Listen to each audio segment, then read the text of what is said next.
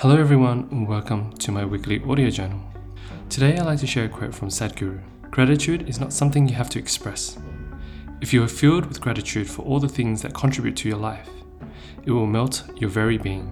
Often we are told to have a gratitude practice. Write down 3 things that you're grateful and thankful for. Or it may be even in a prayer format. Say thanks.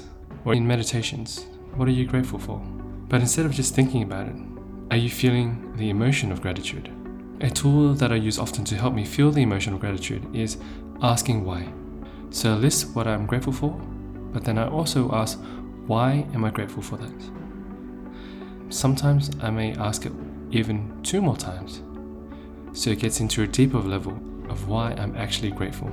It really helps me bring out the emotion of gratitude, not just thinking about gratitude. Also, as a small exercise, may you send a piece of gratitude to someone around you. Friend, family, acquaintance, colleague. Share with them what you're grateful for and why you are grateful for it.